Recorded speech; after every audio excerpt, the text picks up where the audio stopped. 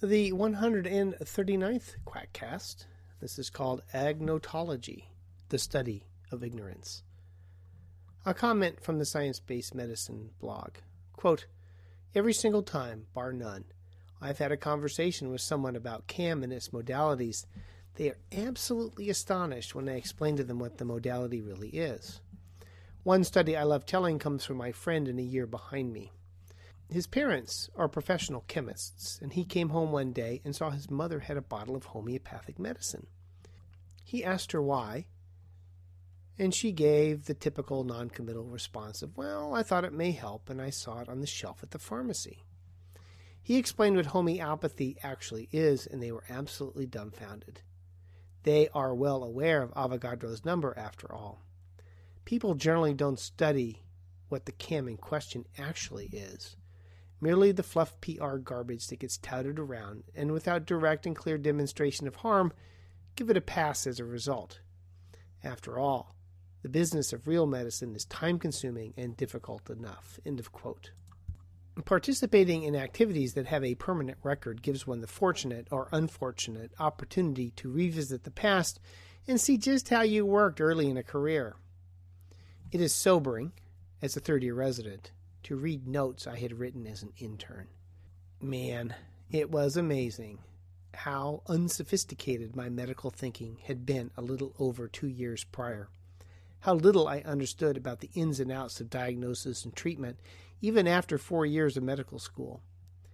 It is part of the reason I think it is a joke, albeit a cruel joke, that naturopaths and other pseudo-medical providers think they can function as primary care providers after a few years of alternative education. I've had a similar experience every now and then when I see the notes from early in my infectious disease practice, now heading into 24 years. Not quite as painful, but still remarkable in how much I didn't know then. My ID podcast is an ongoing reminder of how much I still do not know. The last 34 years, that's when I started medical school, have been my personal linear acquisition of knowledge from the exponential production in the medical and non-medical world. Ignorance isn't bliss, but an ever-expanding hole that can never be filled. There is nothing wrong with ignorance per se. It depends on what you do with it. Ignorance can be a condition you can spend a lifetime attempting to overcome. My early career in the world of science-based medicine was defined by a remarkable naivete. I thought people who used the various pseudo-medicines were simply ignorant. They lacked basic information about the topic, and all I had to do was supply that information.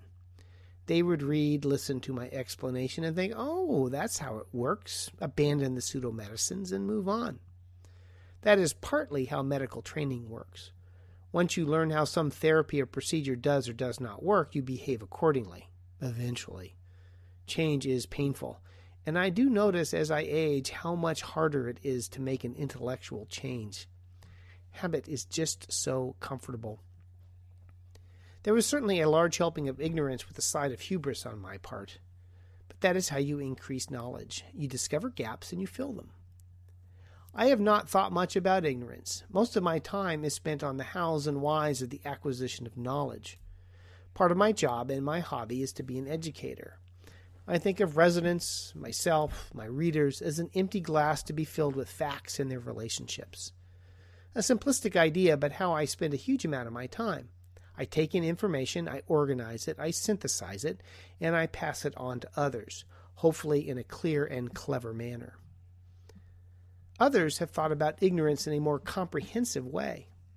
Robert N. Proctor is such a person, and he has coined a term for the cultural production and study of ignorance, agnotology.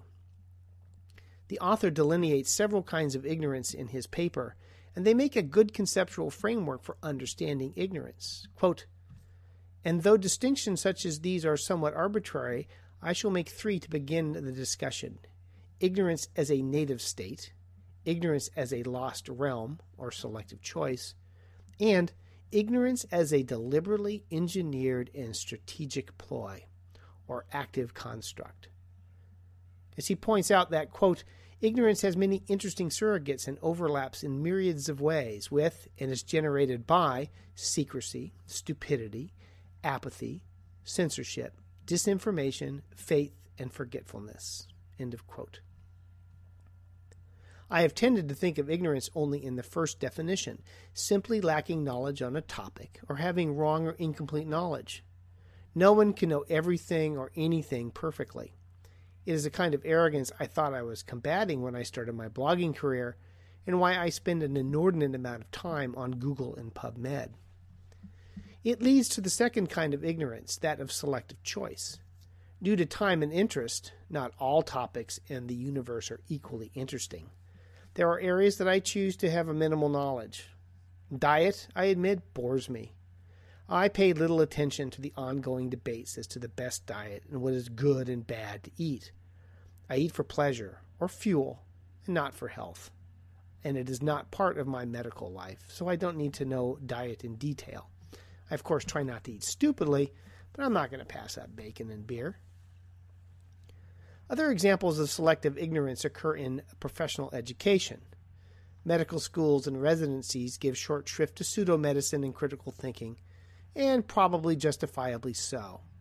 There is just so much time and neuronal space for the jaw-droppingly huge amount of information that becoming a physician requires. I mentioned before that I was in medical school and training from 1980 to 1990.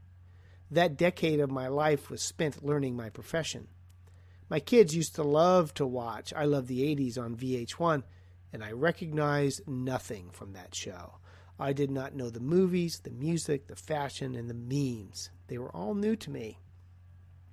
Most people lose a decade of life to drugs or alcohol. Mine was to medicine. I have a huge selective ignorance concerning the 80s, and if the show I Love the 80s is any evidence, that is a good thing.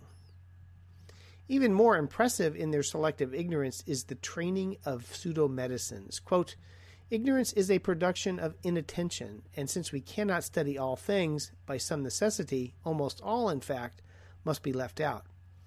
A way of seeing is also a way of not seeing. A focus upon object A involves a neglect of object B. And that is best typified by the curricula at a naturopathic school. They learn lots about, say, homeopathy. As a result, they cannot learn about, say, reality. Vast quantities of time are spent on areas divorced from reality. Homeopathy, acupuncture, hydrotherapy. The effort to absorb these fantasies is, by their nature, going to prevent acquisition of knowledge about reality. There is a similar process occurring at chiropractic schools where they like to brag about their education.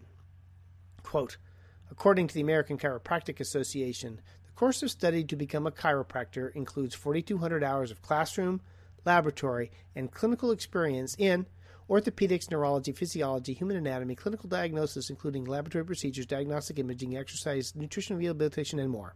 End of quote. I am not impressed.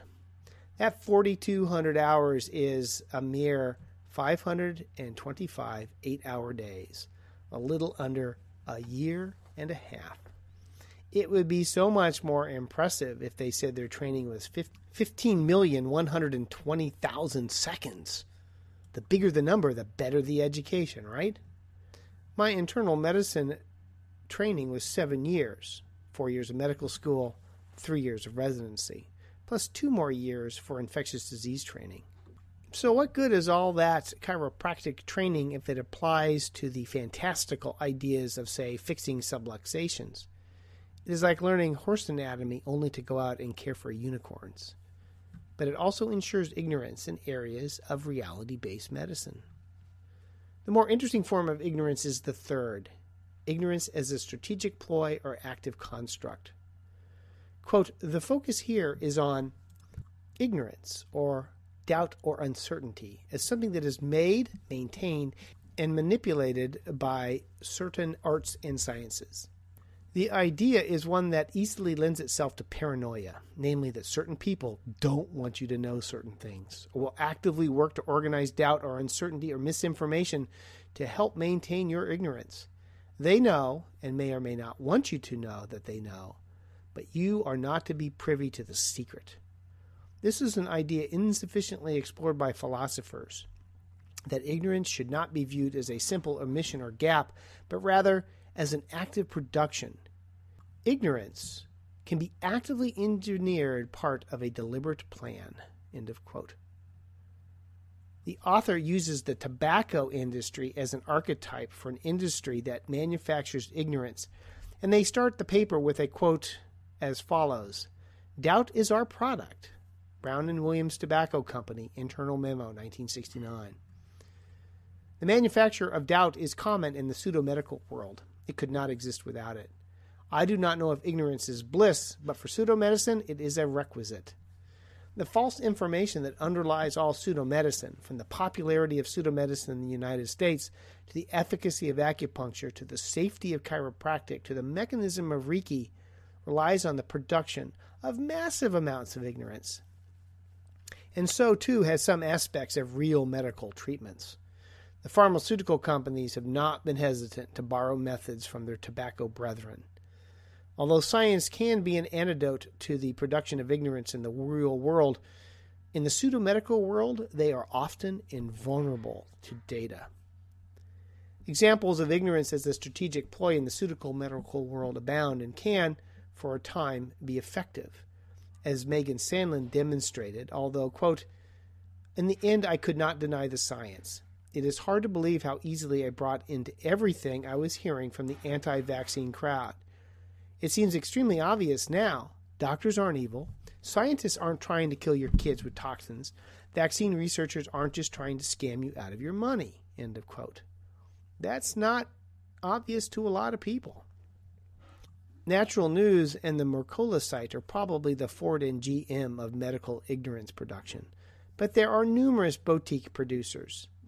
I ran across Why You Never Need a Tetanus Vaccine, Regardless of Your Age or Location, by Dave Mihalovic, ND, not a doctor, whose ignorance production I have discussed before. Quote, Mr. Mihalovic identifies himself as a naturopathic medical doctor who specializes in vaccine research.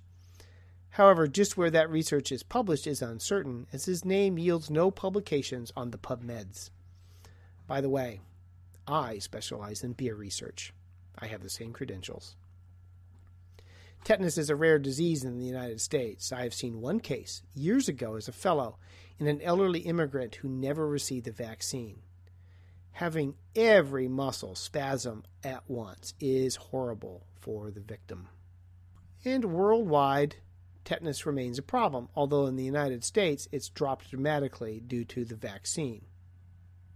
A rare, awful, and mostly preventable disease, it is caused by Clostridium tetani. The bacteria found in the soil gets into damaged tissue, releases its toxin, and results in tetanus. Tetanus toxin, tetanospasmin, is an extremely potent and can cause severe disease, yet is so powerful it does not cause antibody production because you can't get enough in your bloodstream for the immune system to recognize it. A curiosity of many toxins made by Clostridia, be it botulism, tetanus, or gas gangrene, the purpose of the toxins in the wild remains a mystery, and as an anaerobe it can be difficult to grow. Of course, as is his métier, and no doubt as a result of his naturopathic training, where his understanding of microbiology in infectious diseases is apparently profoundly ignorant, he says, quote, the tetanus bacteria may be a factor in tetanus. May? The toxin may be involved in some way, but that these are fundamental causes is nonsense. Otherwise, the disease would be more common, in view of the fact that bacteria are so frequently found on and in our bodies. And the real cause of tetanus is not a germ, but dirt and filth. The bacteria are harmless when placed in a surgically clean wound. Tetanus develops when the drainage of a wound is checked and dirt is released into the tissues. And the patient suffering from tetanus should be put in bed, permitted to rest, kept warm, and fasting should be immediately instituted. They should receive all the salubrious hygienic influence, and the fasting should be continued until all the symptoms has disappeared.